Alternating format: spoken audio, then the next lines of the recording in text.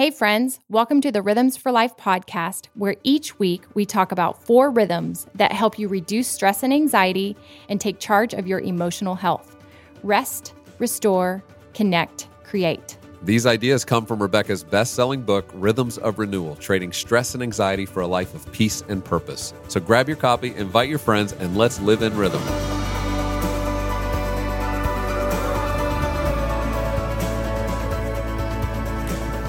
This is Gabe, and welcome to another edition of the Rhythms for Life podcast. Rebecca and I are excited this week, spending time with family for Thanksgiving. We just love it, and I know so many of you are too. Maybe you're traveling right now. Maybe you're listening to this in your car. Maybe you're on an airplane. We hope it encourages you. We're talking with Ann Voskamp today. So many of you would know Ann. She's the New York Times best-selling author of so many books. The first, 1,000 Gifts, was one that impacted so many people as she started to detail how to be grateful. And she's going to do that in our conversation. She's going to talk about the way she still does that every day. It's not just something she wrote about. It's a practice. It's a rhythm. Rebecca writes about this rhythm in Rhythms of Renewal. But also, as you're heading into this week, it's one of those weeks where we hope you're going to be able to take time to reflect. Take time to reflect on all the things you're grateful for. I know Rebecca and I are so grateful for you guys. I mean, this community of people who have risen up, who've said, we're going to take control of our mental health. We're going to be people who are active on it. We're going to start practicing these rhythms. We're going to help one another learn these rhythms. And so I hope, even as you go through these next few weeks, look back at some of these previous episodes of all the different conversations we have and look for the one that just stands out to you that maybe you need in this moment to encourage you. And when you see it, go listen to it. Let it be an encouragement to you. But for now, let's jump in and listen to the conversation with Ann Voskamp.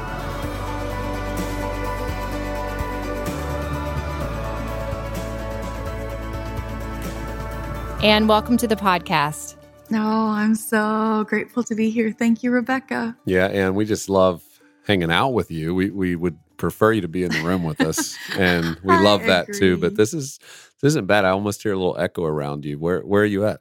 I am actually. We don't have any. We had a really bad storm last night, so we have no electricity on the farm. So I had to come into our little stone church in town to get a Wi-Fi connection. So I'm sitting here under old beams, 125-year-old beams in a big cathedral ceiling church, and it's wow. Just me talking to you. So it feels appropriate that Ann Voskamp is live from an old church. Well, actually, I was up in the bell tower writing away, so maybe that's more appropriate. That's in the bell tower. Well, we're going to get into the story of this location that you're sitting in a minute, but I think our listeners have all just come to love you so much because of your incredible work on reminding us of probably the most essential part of establishing great mental health, and that is gratitude. Gratitude. Take us back to that moment when God just gave you that idea to write the book that became your first New York Times bestseller, 1,000 Gifts. Talk about gratitude to you in a time when people weren't talking about it much. No, and I didn't set out to start writing out a gratitude list. I was a friend of mine who dared me, actually in November one year. She said, can you write out, she actually dared me to write out 100 things that I loved. So, I took up the dare and grabbed a piece of paper and started to write out 100 things that I loved just during the day. And then I stopped and realized, no. What I'm actually doing here is I am counting all the ways God loves me. I'm entering into all of these gifts that I hadn't seen, the things that I loved and was waking up to all around me. It was really the love of God all around me, grace and gifts, and it's moving a cerebral idea that God loves me down into your bones and your heart and your veins, and waking up to, I am loved moment by moment. So I started to write out 1,000 gifts, 1,000 ways God loved me. And honestly, nothing has changed my life more. I'd struggled a lot with cutting as a teenager. By the time I was 19, 20, I was diagnosed with agoraphobia. I was having panic attacks at university, just really struggling with my mental health. And so even as a young mom with lots of little kids, I was constantly fighting the dark. And ultimately what you have to decide is doxology or dark. You get to choose what you're going to focus on. And that act of just picking up a pen and starting to write down the things that I was grateful for. You can't simultaneously feel fear and gratitude at the same time. So this really was my journey out of the dark to shift my perspective. Because often we don't need to change our lives, the circumstance of our life to change our life. We need to change our perspective of the life we already have. Right. And that's what I began to do. And I think lots of times, I mean, Rebecca, you know this, we think we're grateful people, but they're broad strokes. Do I have a habit, a daily rhythm of giving thanks, that I'm looking around at the gifts and paying attention to the small details of my own life, not just the big things, but when I start to see that, look at all of the gifts and grace in the little moments, I see God is in these moments. And actually, the title of 1,000 Gifts wasn't supposed to be 1,000 Gifts. I thought that sounded like a craft book, actually. The title of it was supposed to be God in the Moment, because when you start to give thanks for what you see moment by moment, you begin to see it's not about the gifts. It's about the giver. God himself is here in the moment with you. Yeah, that's good. So this year and everybody's life has changed. I think most people, there's a solidarity people are feeling of that there has been loss, and there's a sense of grief about that loss. And for some people that has sent them mentally to their worst places as they've had to get new perspective. And I'm curious for you, have you seen this year for your life, as you were used to probably traveling more? You consistently are traveling overseas and doing so much good work on the justice front. But how has this year impacted you at the mental, emotional, spiritual level? Oh goodness, Gabe. Yeah. My last flight home was March from Color in Australia, and if you had told me at that point there was no more getting on any planes, I mean, our border is closed right now. I can't even come and see you in person. I would have probably, to be honest with you, Gabe, we've had some hard years. This has probably been the hardest year of our life for so many complicated reasons. And I refer to it oftentimes like we all have our unspoken broken. We're all battling things that nobody knows about. And the intentionality of, if you let something, the joy of the Lord is our strength. If we let something steal our joy, we let something steal our strength. Joy is a function of gratitude. Gratitude is a function of perspective.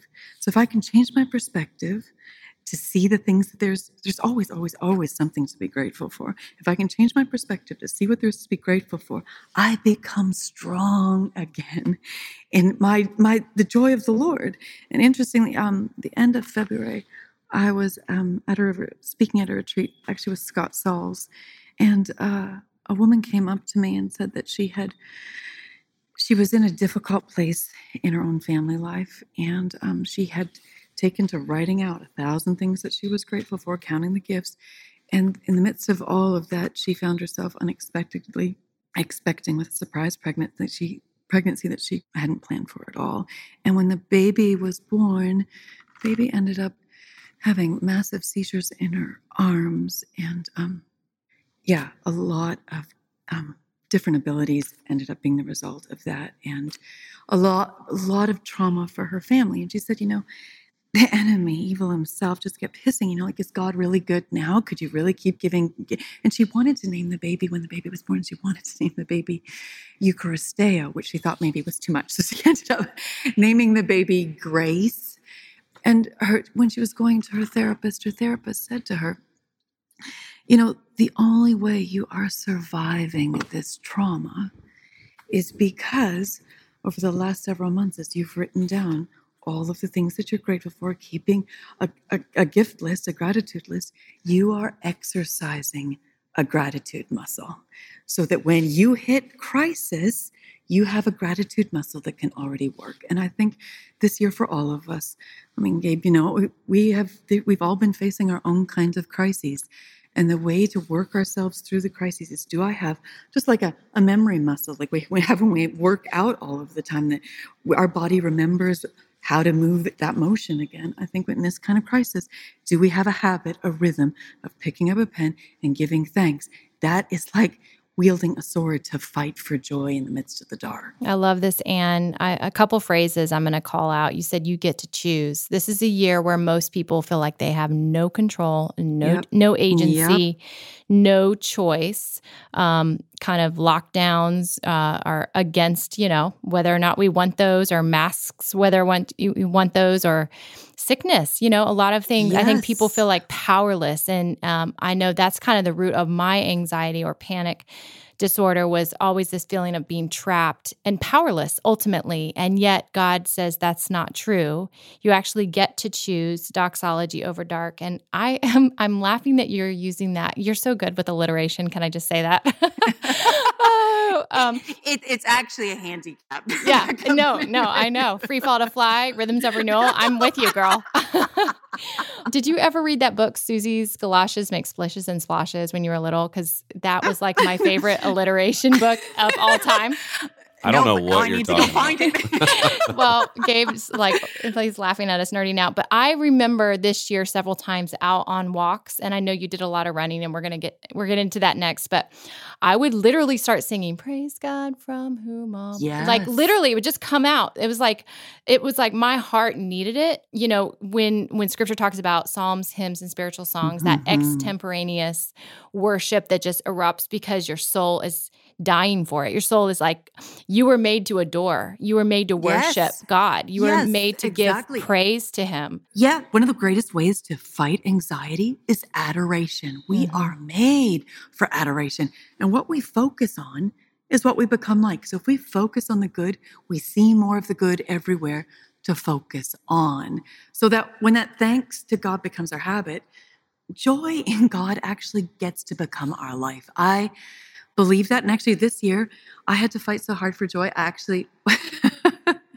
actually went back and got out my a new 1,000 Gifts devotional journal. It's a book that has 60 devotionals that both come from my website and from 1,000 Gifts. But at the back, it has a journal that numbers 1 to 1,000. And I sit out every morning and write out what I am grateful for. Because I think it's that intentionality, that rhythm that you talk about all of the time, Rebecca. I think the rhythms actually become like breaker walls to hold back a tsunami of overwhelm. And you need those rhythms to keep your focus. Mm-hmm. Well, we'll talk a little bit about your rhythms. I've seen you on Instagram. Yeah. We've been able to go on your journey. She's got lambs, Gabe. You have so many. She's taken our chickens and doubled down with lambs. Yeah, I don't know.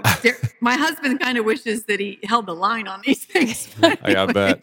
Well, tell me a little bit about a typical day for the Voskamps right now, and what that looks like from morning to sunset. Your ideal day. I know every day doesn't look like this, but if you're trying to practice your healthiest rhythms, what would that day look like? Okay, so a rhythm that has always been, get up in the morning, and I have my husband Daryl, he goes out to his desk and I have a place in our bedroom. So we both have time with the Lord that involves opening up scripture, reading scripture, journaling. For me, Daryl's journaling is different than my journaling, but for me it's usually a page.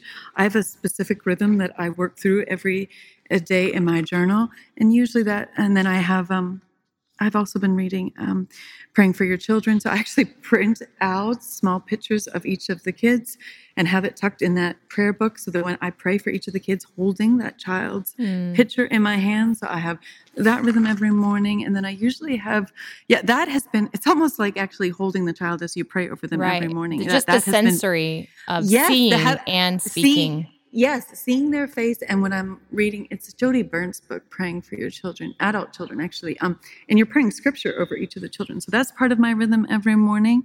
I read from a devotional every morning, and then I usually spend at least 20 to 30 minutes reading something else. I've been working my way through C.S. Lewis's library and Francis Collins. So usually I have that time in the morning, and then usually shortly before 6:30 or so, we gather as a family in Daryl's office space, the end of the kitchen, Daryl's office, and we pray out loud together in a circle. And I will say that has only been since COVID.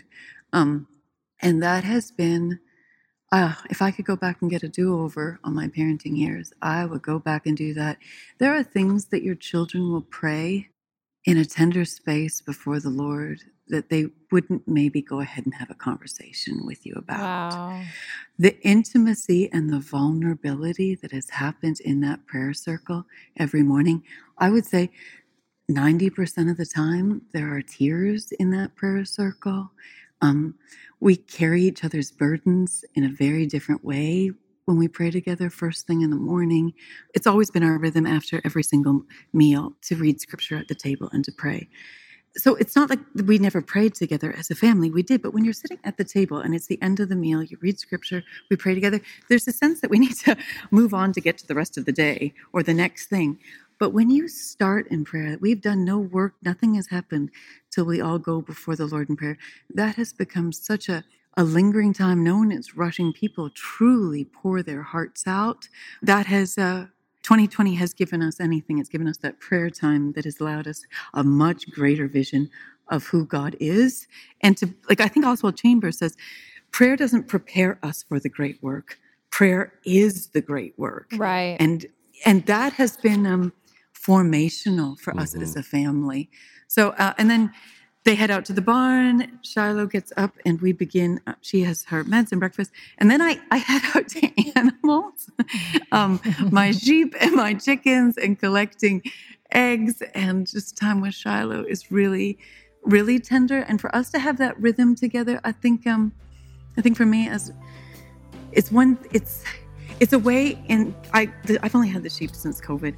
It's been in a world where there feels like you're desperate to nurture and to take care. It's been a gift for me to have the sheep to take care of and to remember. It's this constant visual for me that how Jesus is a good shepherd. I have learned so much from those sheep. Oh, I bet. So, that has been just a really tender time to remind me every day. The day is going to get wild and crazy. How am I going to abide in Christ, to stay in Christ? Friends, I want to share a cause with you that's close to my heart. Through the years, you may have heard me talk about my trips to Rwanda when the kids were young, and most recently, a trip with my daughter, Kennedy.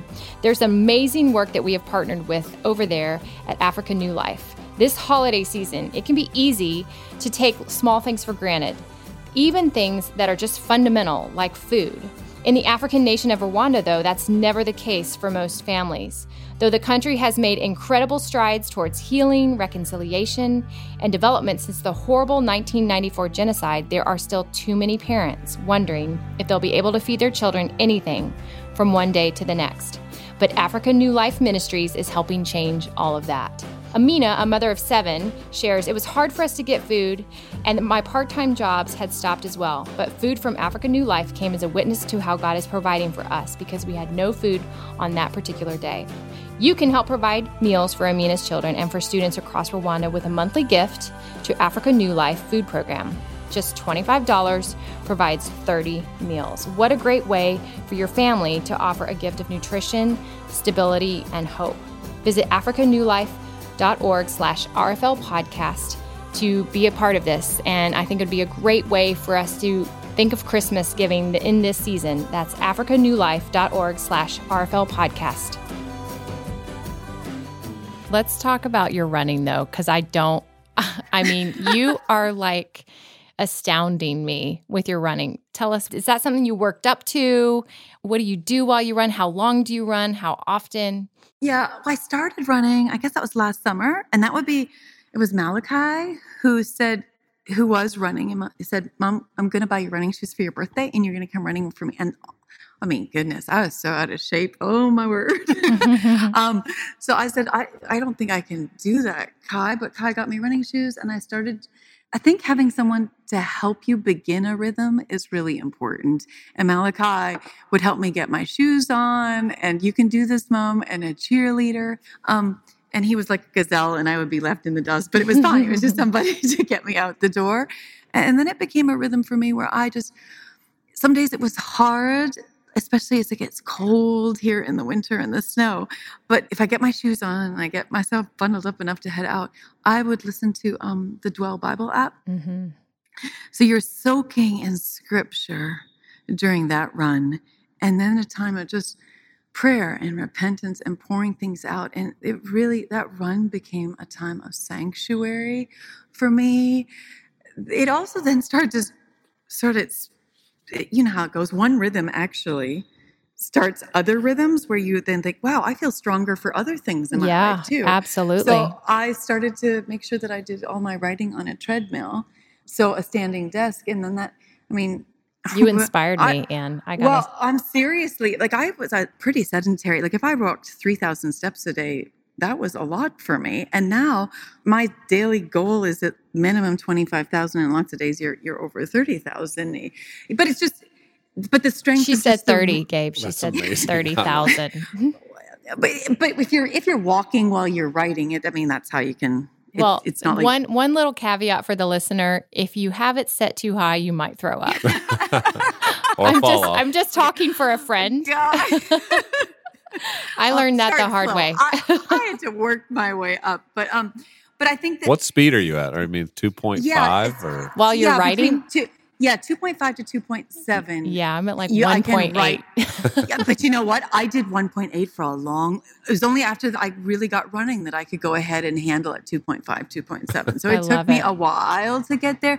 But I think it's like, again, those habit muscles. Once you get a good habit on one thing, it rolls into another habit that you start to feel that strength from I'm being grateful.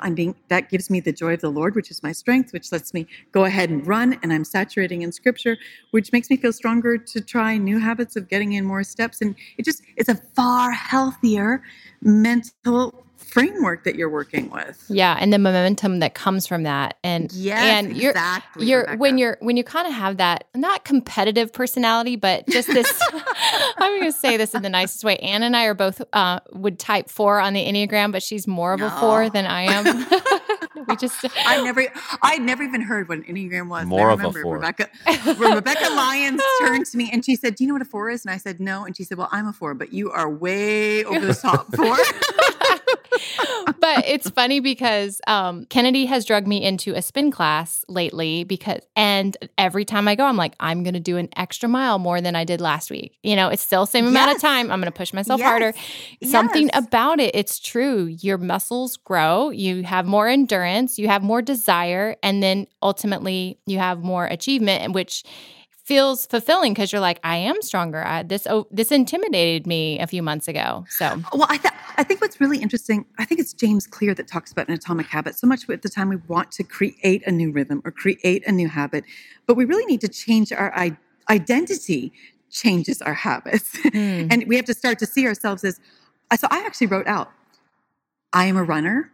I am a writer. I am a prayer, like the things I wanted to be. So it's not like I'm trying to create a habit. This is who I am. So these are the things that I do. Yes. So identity is everything. And as believers, we know that. So I need to really think about, I'm not trying to add prayer to my life. I am a prayer. This is who I am. So prayers, what do? They pray. If I am a runner, then what do? I run.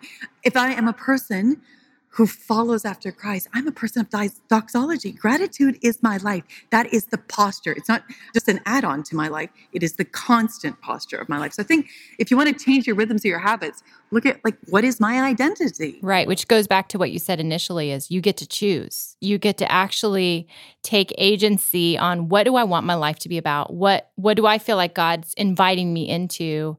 And then you cultivate a response out of a belief. Quite frankly. Yeah, exactly. I guess. And yesterday we were listening to Tim Keller, and he was saying, it was a talk he was giving somewhere, and he said, the way a person changes is to change what they worship.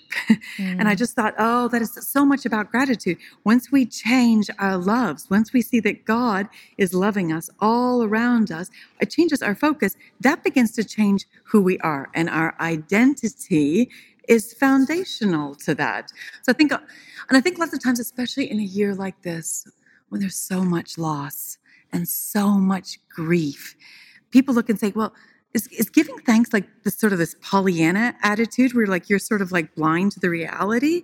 And I think we have to remember that giving thanks really is making a canyon of pain into a megaphone to proclaim the ultimate goodness of God.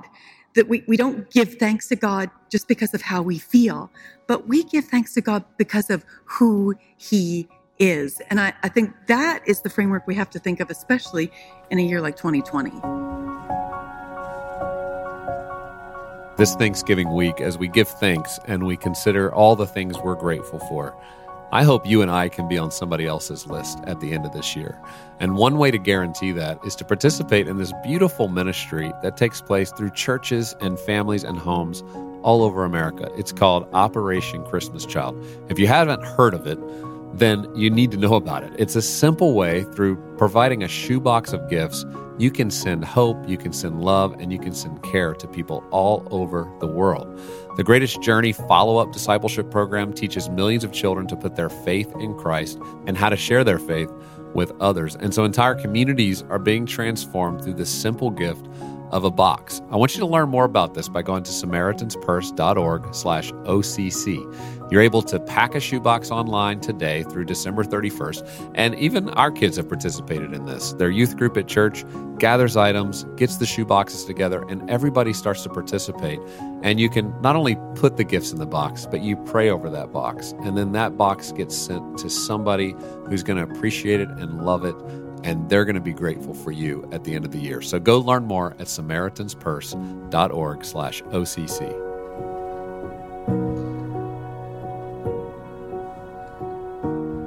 Well, the final rhythm we love to talk about, because you've described rest and restore and even connect with your family through prayer. That's beautiful. But this create side, which I know you love working with your hands. You're always creative. You're always building new things, even for like the Christmas season coming up. I mean, you've had these beautiful Advent pieces and you have so much you're doing even around Christmas. So explain a little bit about what that does for you when you use your hands and you make things, or you go out and take care of the animals, or you refinish a prayer bench at your new church building. Like you do. I just think, I think that we are made in the image of our Creator. That being people who are creative, that's not optional.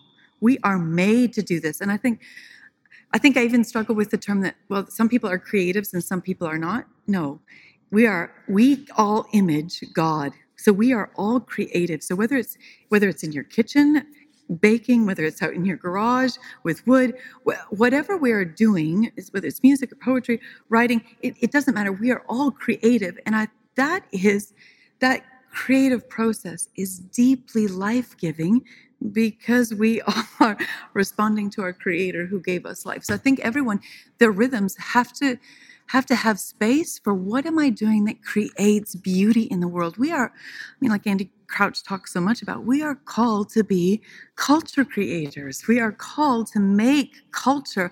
And that's from being gardeners and artisans, that's working with our dirt underneath our fingernails, me out there feeding the sheep, or coming in and writing something. How are we going to go ahead and create culture that nourishes common flourishing in the world? And right now, we all desperately need to step up and be the light wherever we are. Yeah. So a random question. What's been the most fun, maybe most unexpected, most surprising thing you've done this year creatively with your hands that you really enjoyed?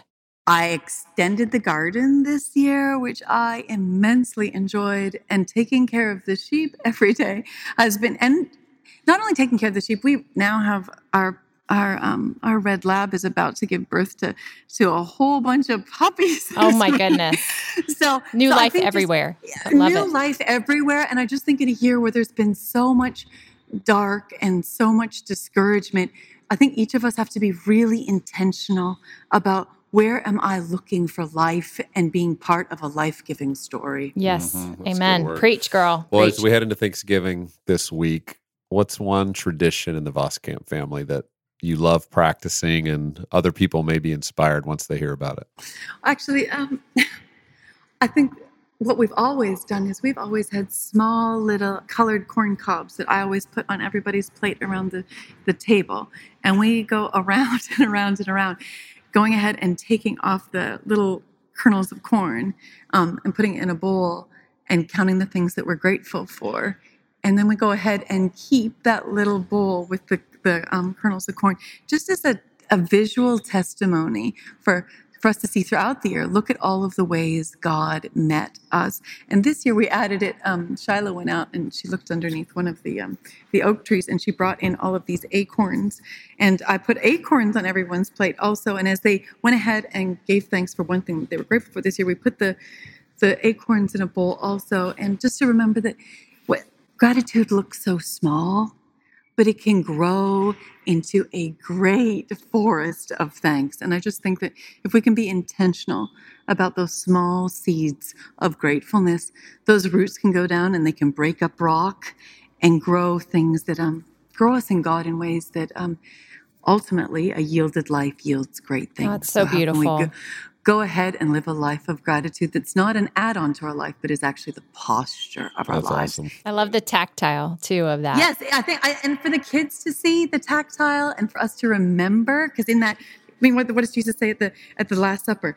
Do this in remembrance of me. This giving thanks remembers us. And in a year that looks like we've been torn apart in a million ways, what more do we need than to give thanks and be remembered, put back together again? Well, that's a great place for us to conclude this conversation as we all head into Thanksgiving week. And just thank you, Anne, for the life you live. Thank you for your faithfulness. And thank you for helping guide us all closer to the heart of God with your practices. I'm just so grateful that we all get to do this together, you leading us in what are our rhythms, what are our habits, and that together we can have momentum and be inspired by each other. Well, I hope you enjoyed listening to the conversation with Anne. It was fun even hearing that echo, wasn't it? Just in her church and the space that she was in, talking with us today. But go visit thegreatestchristmas.com as you start to get into the Christmas spirit and you start to think about the ways and resources and all the fun ways that we can just remember Christ is the center of Christmas. I think that will encourage you. And even as you're heading into Thanksgiving, RebeccaLyons.com/Friendsgiving. We have a guide there, a guide that has scripture in it, conversation guides that are great questions as you're sitting around the table, maybe with people you're just getting to get to know one another and to have great connection. And so go to RebeccaLyons.com/Friendsgiving for that. And we just hope you have a wonderful week, a week of rest and restoration.